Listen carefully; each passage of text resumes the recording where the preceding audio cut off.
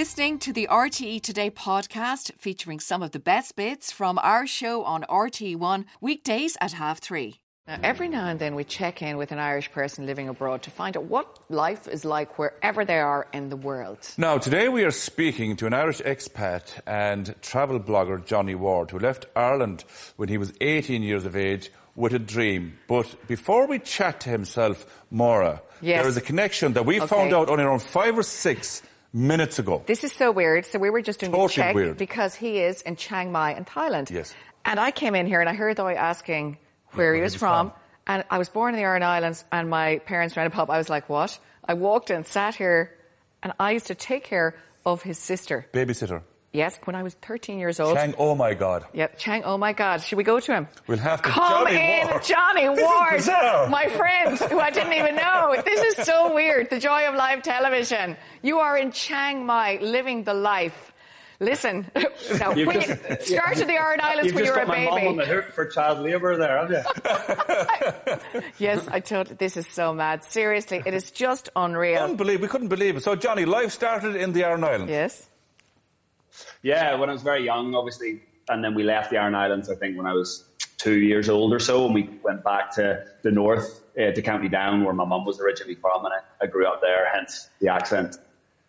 Very good. So listen, you have travelled to most of the countries in the world. Tell us about your travel spree and where it began. All of them, Maura, actually, but yeah. Yeah. All of them.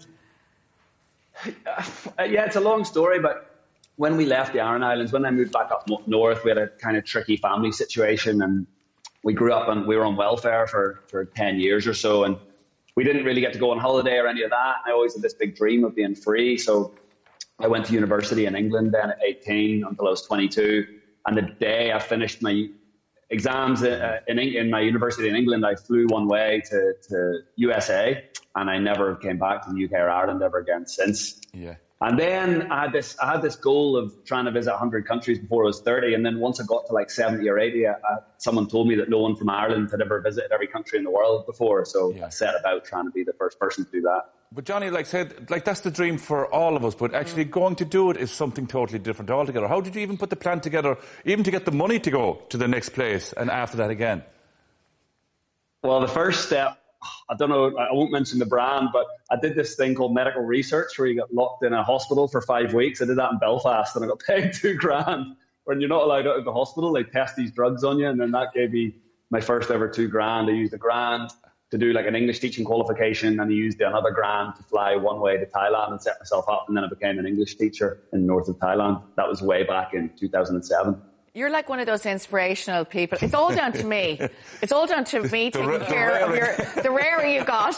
The rarer you got in the islands by moi is what set you up for life. Seriously, it is unbelievable. But did you become, at 2017 though, you did become the first person to have travelled everywhere. Was there some kind of, how did they kind of figure it all out? Did you have to like list the countries? How was the whole thing done? Yeah.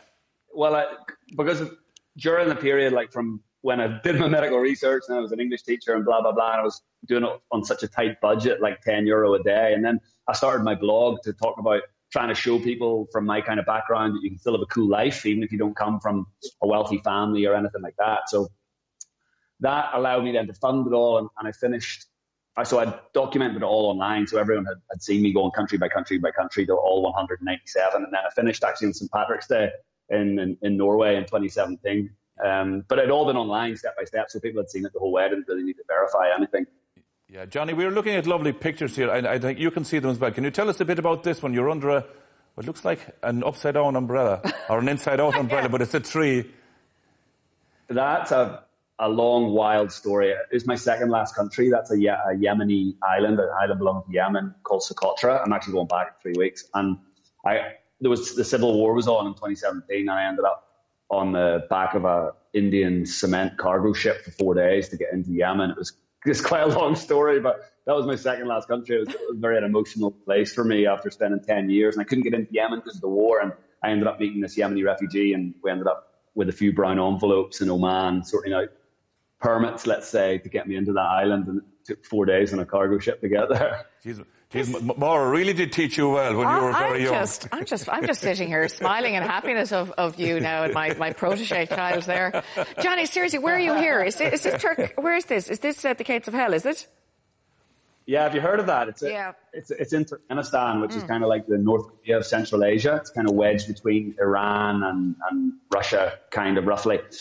And they've got a load of natural gas, but the country's closed. It's also a very hard country to get into, and it's starting to get famous because in the middle of the country, in the middle of Turkmenistan, they have a lot of natural gas, so they don't need to worry about it. And when they find little pockets, they just burn it off because they've got so much. And they burnt this little pocket off in 1950, and it wasn't such a little pocket, and it's been burning for the last 70 years, and you can go and see it now. It burns like that 24 hours a day. Really cool place. My God, I've never seen anything like it. But Johnny, do you miss being at home in Ireland?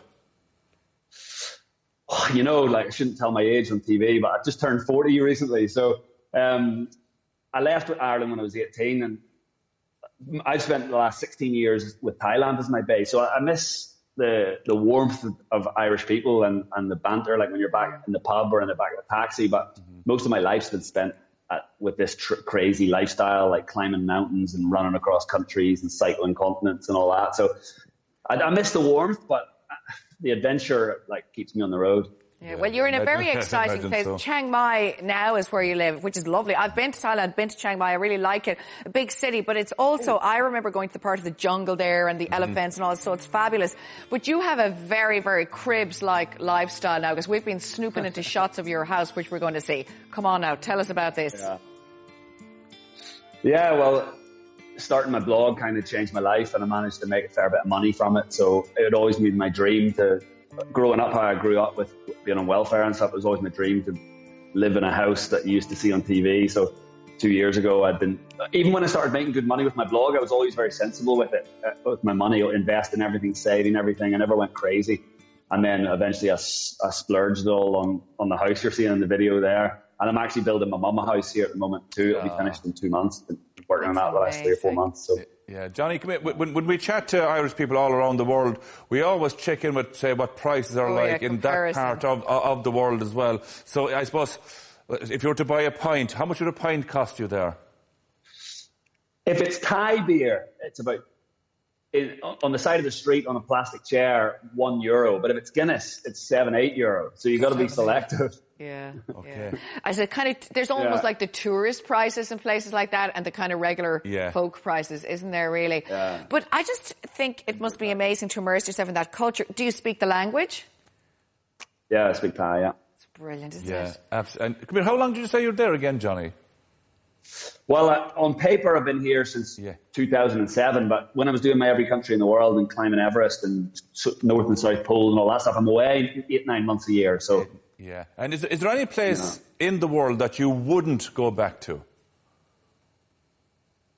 The short answer is no, but I've got some horrific stories. Like I was in Conakry in West Africa in Guinea, and I was trying to leave the country, and I had organised this guy on a motorbike to take me out of the city at 5 a.m, and I get down to meet him, and I hear this big explosion, and they're just blowing up the prison beside my hotel, and all the prisoners are just running on the streets of Conakry, and people are just... I'm thinking, okay, I might not rush back here. Well, you know, that would be white. Well, listen, I'm coming anyway to visit you. Now that we've all met each other beautifully on TV, I feel it's like one of those shows. You're welcome.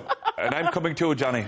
Thanks for listening. Don't forget you can tune in to The Today Show every day on RTE1 from 3:30, or if you miss it, you can watch back on the RTE player. Visit rte.ie/player. Stay tuned.